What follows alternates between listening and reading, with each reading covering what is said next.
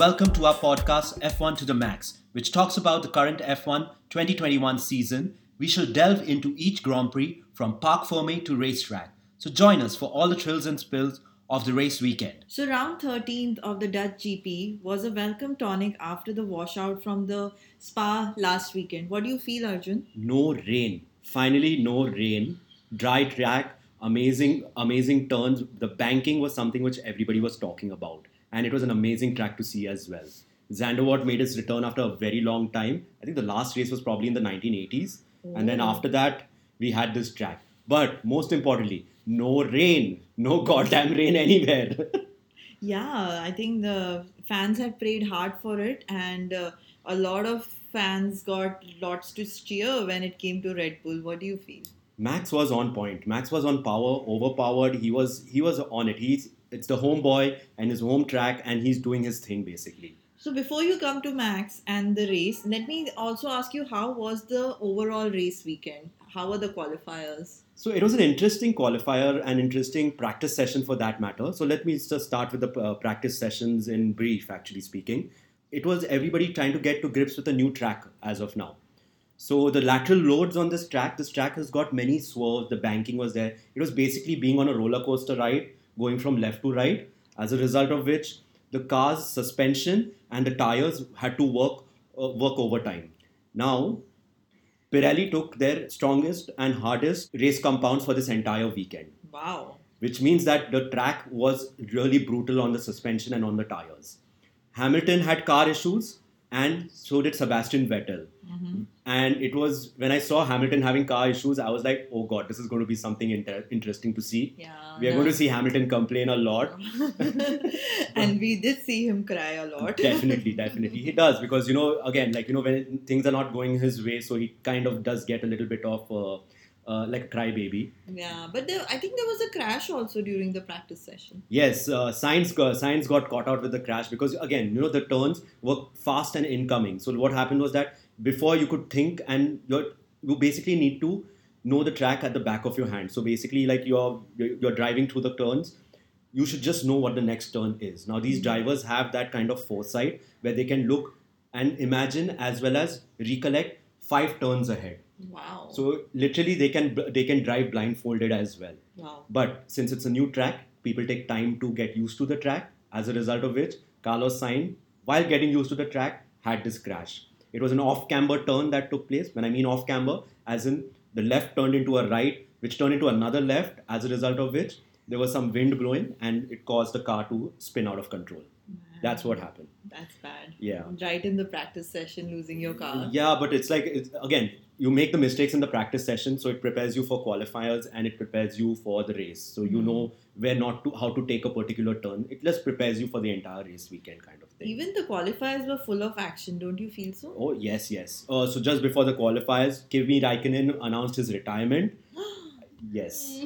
And just right now, we also came to know that Valtteri Bottas is going to move to Alfa Romeo. So yeah, this race is becoming quite a interesting one. interesting one, and I think like next season is going to be interesting as well because I feel now George Russell still not confirmed, but like I think George Russell would actually go into Mercedes in the second driver over there. So let's see how that turns out. We'll keep an eye on that thing. as well. Yeah. And so, since Kimi tested COVID-19 positive, and I was like, oh god, like, can this guy, like, actually, Kimi doesn't give a fuck about that thing. But still, you got Robert Kubica coming back after a very long time. The thing about Robert Kubica is that he's been a reserve driver Okay. for the Alfa Romeo team. And seeing him on track after such a long time was like a breath of fresh air. Yeah, I mean, I frankly didn't know that there are reserve drivers. Oh yeah, so every team does have reserve drivers. So basically, what are reserve drivers? These are drivers. So you have your normal team with 2 drivers. Yeah. Now, if they are found themselves in an accident or they are unfit to race, then the reserve driver comes into play. The reserve driver also does a lot of testing and a lot of simulation work at their head office. And they also are responsible for the development cycle of the car as well. So that way, every team has their reserve driver. So even when you're not racing, the reserve driver has very important details to give the people who are racing on the track. Okay. The best information you get is by the drivers who are actually driving for the team, but the reserve drivers provides an extra insight in a different kind of a way Okay. for the better development of the car for the Nice. future. Interesting. Yeah. And so while the qualifiers were pretty much having their own share in the overall pole position, which we will come to, which Exactly. So qualifiers was another epic war in itself. Let's just say that again. yeah. Yeah. So Gasly was really OP this entire weekend. He was literally best of the rest. That car is really good. I think I did a mid-season review and in the Belgian GP as well. He has always qualified in the top six, and he is really on top of that car. I hope they finish fifth because that car probably has the power for P4. But again, Gasly again alone cannot do everything. Yuki Tsunoda needs to be there with him. Both of them need to score constantly in the points, consistently in the points rather. Yeah. So he was there. He was best of the rest. Max was on another level. As I said, homeboy with a home court advantage. He blitzed the entire field. There was a Max blitz, Yeah. and the amount of Fanta color that was there in the entire Parc Fermé and in Yeah. the crowds were like literally like your lungs would have been filled with orange. The amount of smoke, the orange smoke that was there. Yeah, I saw one picture when Max was finishing. Like there was a huge flaring orange smoke kind of a thing which was there. So on the basically, track. everybody knew if Max was doing well, it becomes orange. If Max is not doing well, there would be probably booze and a lot of more other things as well. Yeah. I must say one more thing. Like the Dutch GP, Hamilton being not on his home court, like when he's racing for the British Grand Prix, he has the home court advantage. So the British fans are there for him. There was a little booing going on for him, but Hamilton handled that like the champ that he is. He did handle it quite well. When he was giving the interview at that point of time, he said that I really like this atmosphere and all that stuff. So he kind of controlled the mob very well, so that they don't boo him too much and all that. And he knows that this time he's going to be on the back foot basically. Yeah. Because Max was in a different league altogether. For that matter, the first three drivers, that is your Max Verstappen, Lewis Hamilton, and Valtteri Bottas, they were in a league of their own, and then there was the rest of the grid. Yeah. That's how the race also started and ended as well.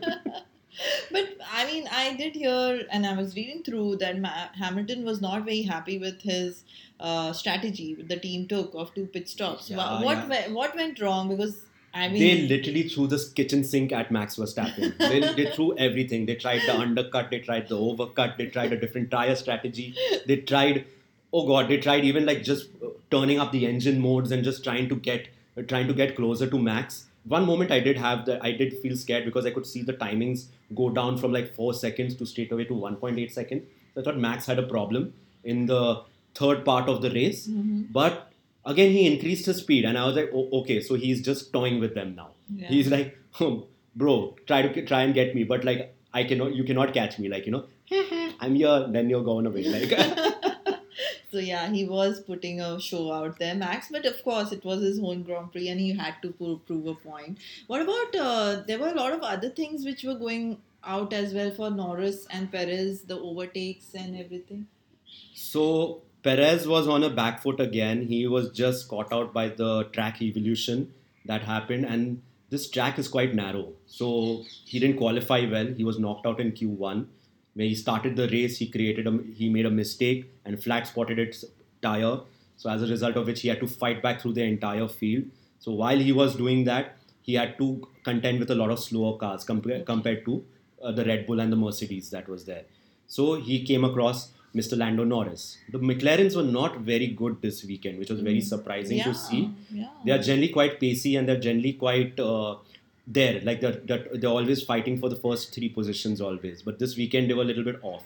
Yeah, there was something off at the McLarens, and even I think the McLarens, no, they have a car which is built for high speed. They're not very good at a tight and twisty track like how Zandvoort is, like Okay. So I think that is the issue. Why? Because I think the next track that we'll go to is Monza. That's the next weekend. I think they will do better over there because it's a low downforce track and it's a high speed track as well. So Perez, while he was overtaking everyone, he came across Lando Norris. Of course, Lando Norris is fighting for position. He will not let him go. So there was a little bit of a hairy moment with Sergio Perez, and that's where the entire fight was all about. Perez could have finished fifth or sixth, but because of that flat spotting, he finished P8, which was damage control that he did for the team basically. Okay. So they were now they are able to close the gap to the constructor in the constructors championship as well. Okay. After last weekend, what happened? So they've closed the gap to the constructors. Max leads the championship by 3 points, which was fun to see, and Hamilton was not very happy about that. Hamilton can never be happy about anything that but Max he hates does. losing. He's always said that on TV and on all on his podcasts as well as on social media. He's always said that he doesn't like losing, which is fair enough. That's why he's a 7-time world champion as well. Yeah, and being a 7-time world champion, seeing another player doing so well now as a team. A younger guy, the young protagonist, really beating him at his game, and he was literally surprised at the pace what the Red Bull had. Actually, Red Bull and Max Verstappen, he was surprised at their pace. Because again, he said that I threw everything at them and nothing they could do. The entire Mercedes team. That is what I'm talking about. I'm talking about 2 Mercedes drivers with at least 10 to 20 engineers for each driver in the background could not beat this one guy. That's crazy. And also the strategy of the team worked pretty well for Max. Exactly. So he had to just cover off Lewis Hamilton. So whenever Hamilton went into the pits, next lap, Max Verstappen was in the pits. So Hamilton increased his pace. Max Verstappen, okay, let him come close. Oh, I've got this extra engine mode. Let me just start it out, and he bolts across. That's what happened basically. So he was playing with a lot. The track was like a back of his hand. The track was literally his, like he was driving in his backyard. It was that simple for him.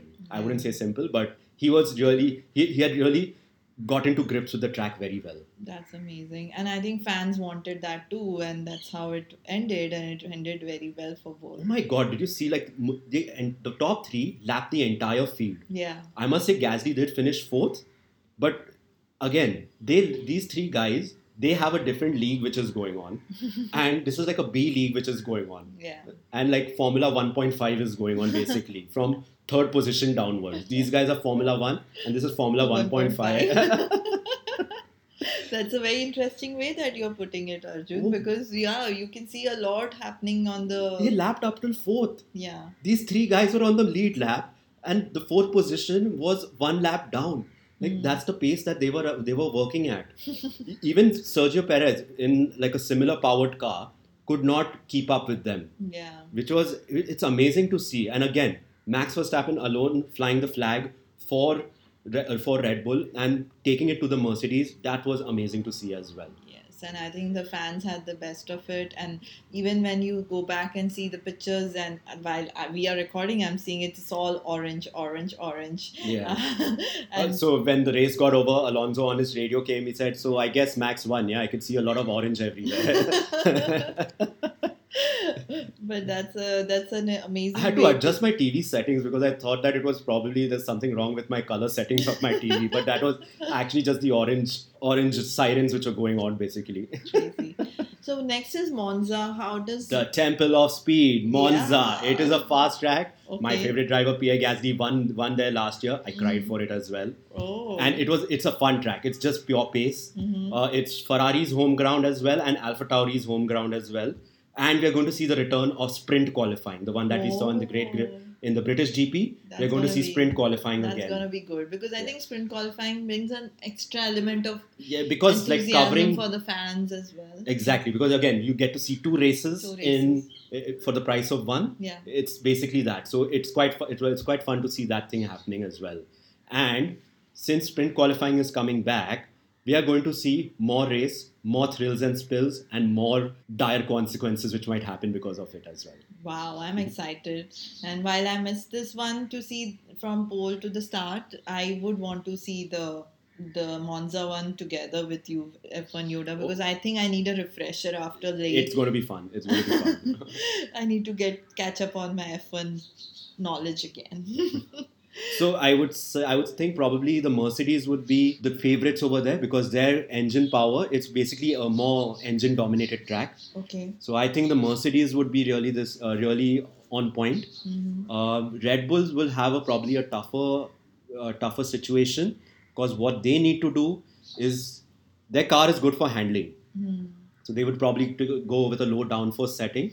But the Honda engine, I don't know what it is, but I guess they have something up their sleeve. So let's just see what What happens. happens? Yeah, I'm excited, and I guess all the other fans too are excited to see the lead that Red Bull is keeping, whether they are able to keep up Sergio with Perez it. should be there, man. Sergio Perez should really, they should like narrow the gap down to the constructors at least, like Yes, let's hope he does. So, guys, stay tuned and keep hearing us on Studio Scoops F1 to the max, and we will keep bringing in more and more exciting news and updates from the Grand Prix. Have fun, guys.